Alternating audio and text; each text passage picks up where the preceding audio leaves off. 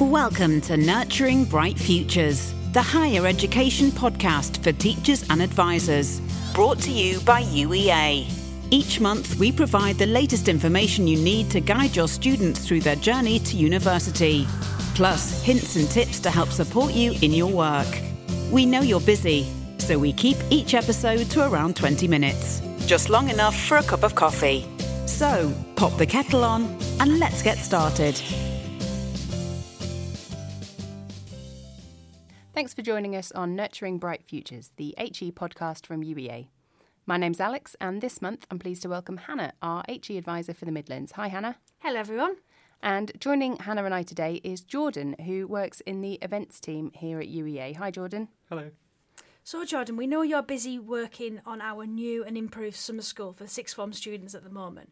Would you be able to give us a little bit of an introduction to that? So, yeah, the summer school for Year 12 students is called This is University, UEA Summer School, and it's going to be run over July 27th and 28th. We're really looking to bring in Year 12 students to give them an experience that will help them prepare for university. Excellent. So you briefly mentioned there that it's aimed for Year 12 students, Yes. yeah?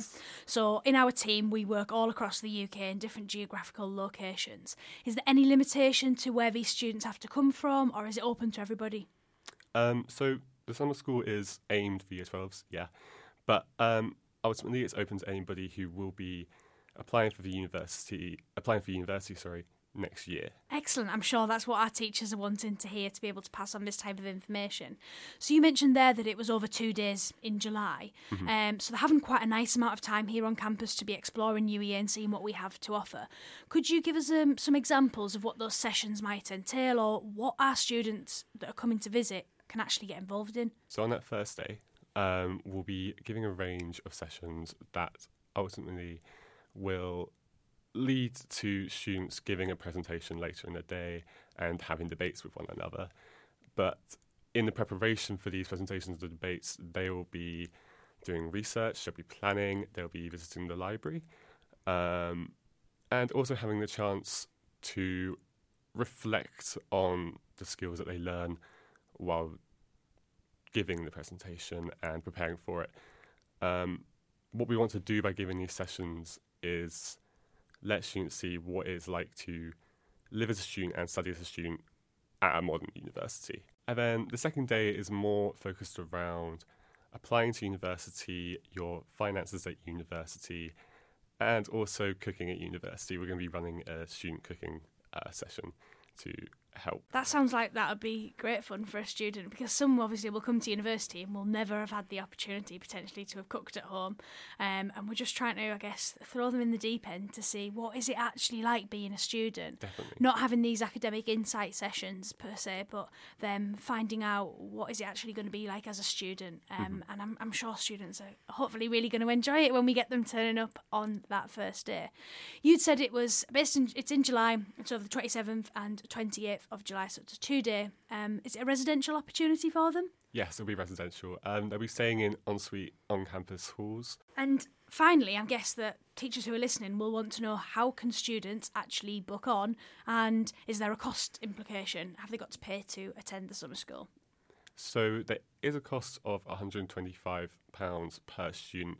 However, there are free places available for those who fit the criteria. If students want to find out more, they can email us at enrichment@uea.ac.uk or find our website online at www.uea.ac.uk/study/this-is-uni.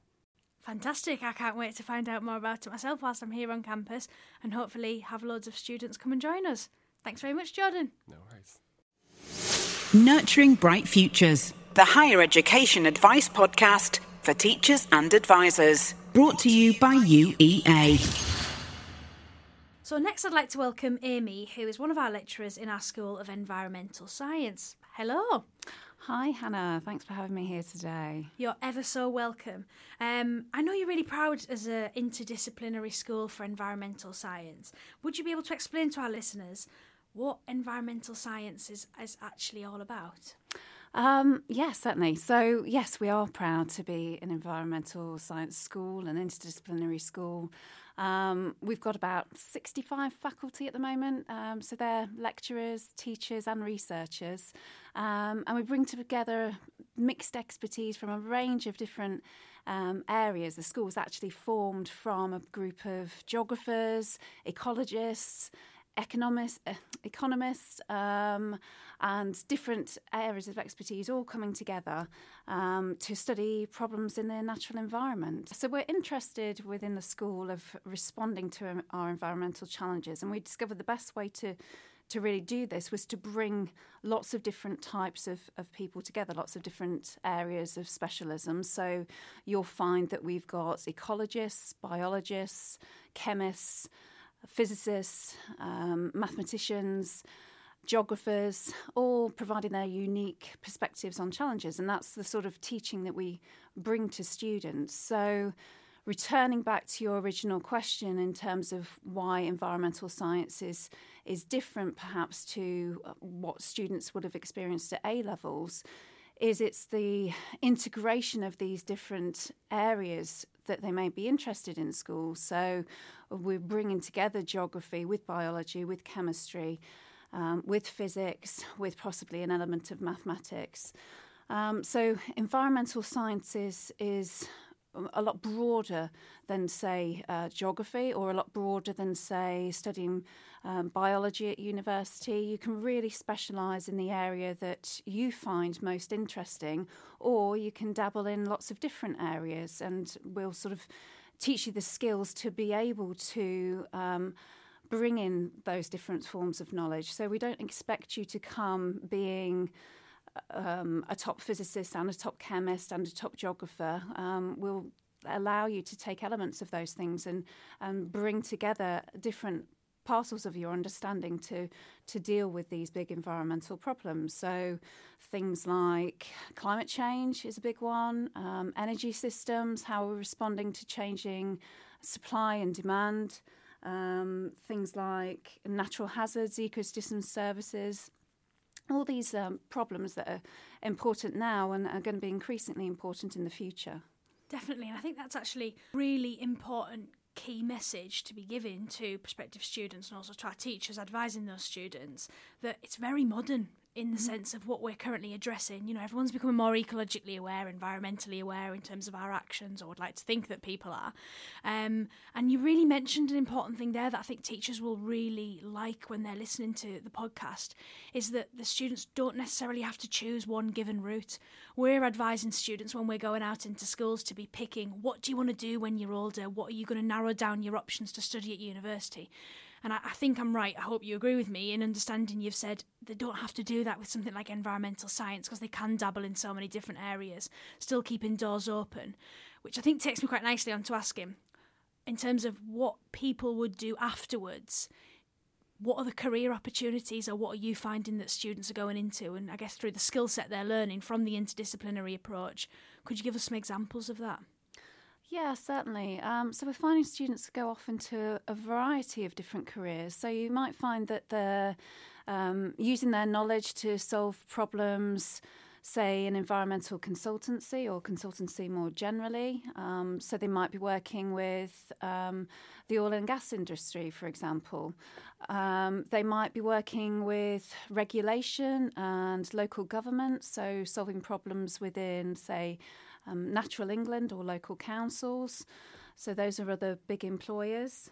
Would you say the School of Study has any particular areas of specialism where students might be more attracted to, or that you guys yourselves might want to promote?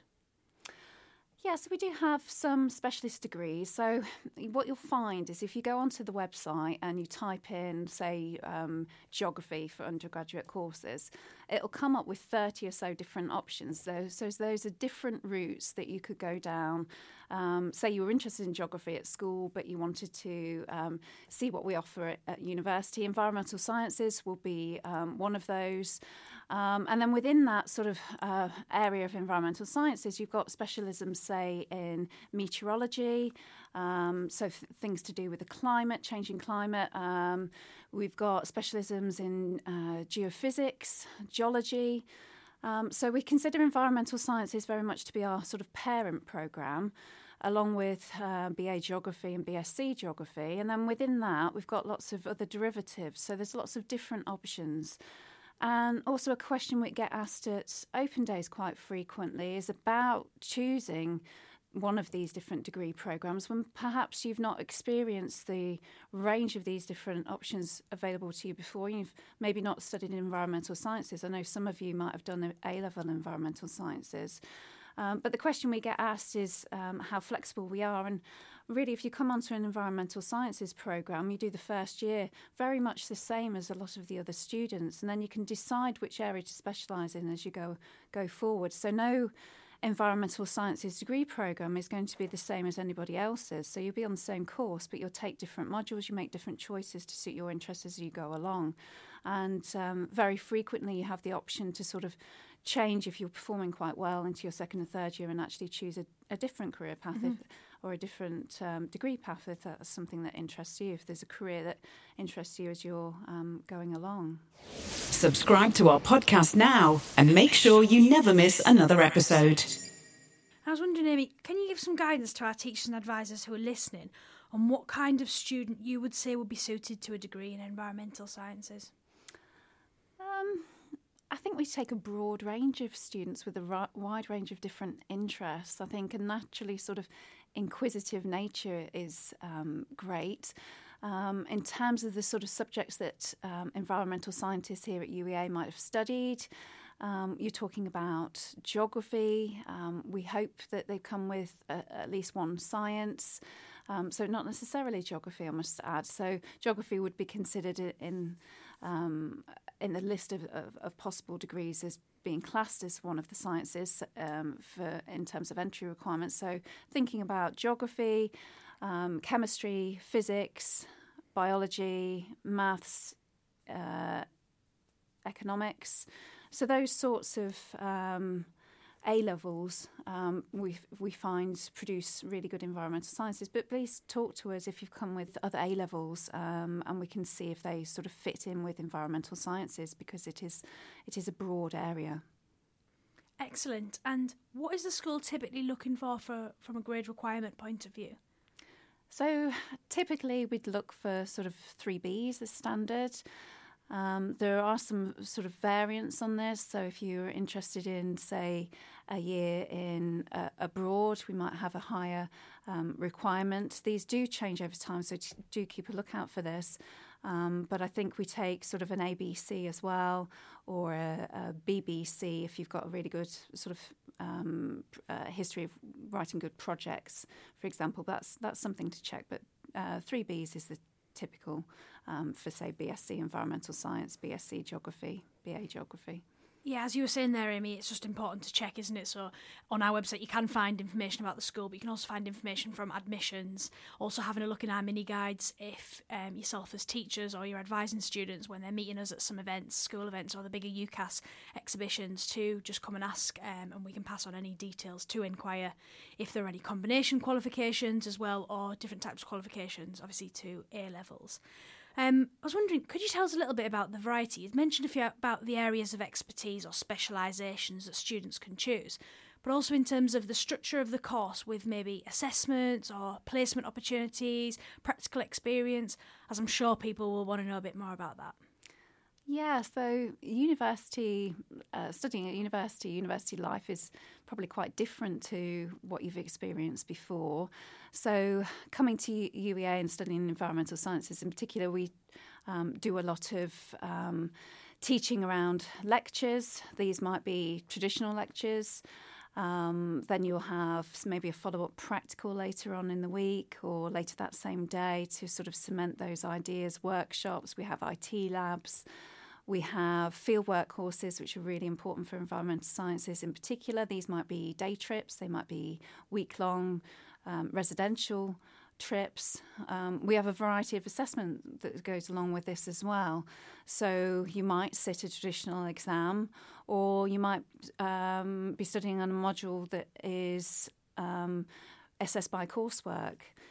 We tend to, per module, so a different subject that you would study, say you would have let's say, 6 modules per year. You'd study 6 different broad areas.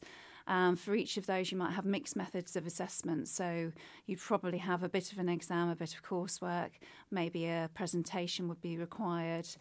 And there's lots of different types of contact time that go along with that. As you move to your 2nd and 3rd year, when you're inherently going to be working in smaller groups, more specialised modules, more specialised courses, you'd probably have more seminar-based teaching. So you'd actually be in smaller groups where you can interact with the lecturer or the teacher on a more individual basis. Excellent. Well, I think that literally more or less leaves us to say we really appreciate you coming to speak in a little bit more detail about your subject area and your area of expertise. I think finally I'd like to mention, I understand that you're actually running an online guest lecture for students. Let's have a bit more about that. Yeah, so this is something new for me. I'm really excited about doing it. So it's the 24th of April and we're running a Channel Talent session. So myself and a colleague, Martin Money, will be talking about studying geography in particular within environmental sciences. So Martin is the course director for Human Geography, BA Geography, and I come with a background in the more physical elements of geography and actually more in terms of environmental earth science and geographical information systems. So we're going to talk a bit about what we do and in particular about sort of being geographers within environmental sciences and how that's really exciting here at UEA. Excellent. So you mentioned it's 24th of April. That sounds fantastic. How can people get involved? How can teachers sign up for it and get their students involved? So teachers can sign up for free at channeltalent.co.uk and it'll be a great opportunity for the teachers and the students to get together and watch us and ask questions and find out a bit more about what they want to know. That's excellent. Thank you very much. Thank you. Email schools@uea.ac.uk to find out what we can do to support your school. So that brings us to the end of this month's episode. Thank you very much to Hannah, Jordan and Amy. Before I go, just to mention that our CPD accredited conference for teachers and advisors is taking place on the 4th to 5th of June. This is a fabulous event and free to attend, so if you'd like to book, there's still time. Just email recruitmentevents@uea.ac.uk and they'll be able to send you more details. Otherwise, thanks very much for joining us on Nurturing Bright Futures. That's it for this month's episode of Nurturing Bright Futures. We would absolutely love to hear from you. To book a visit, make a suggestion, or ask us a question, drop us a line at schools@uea.ac.uk. Thanks for joining us.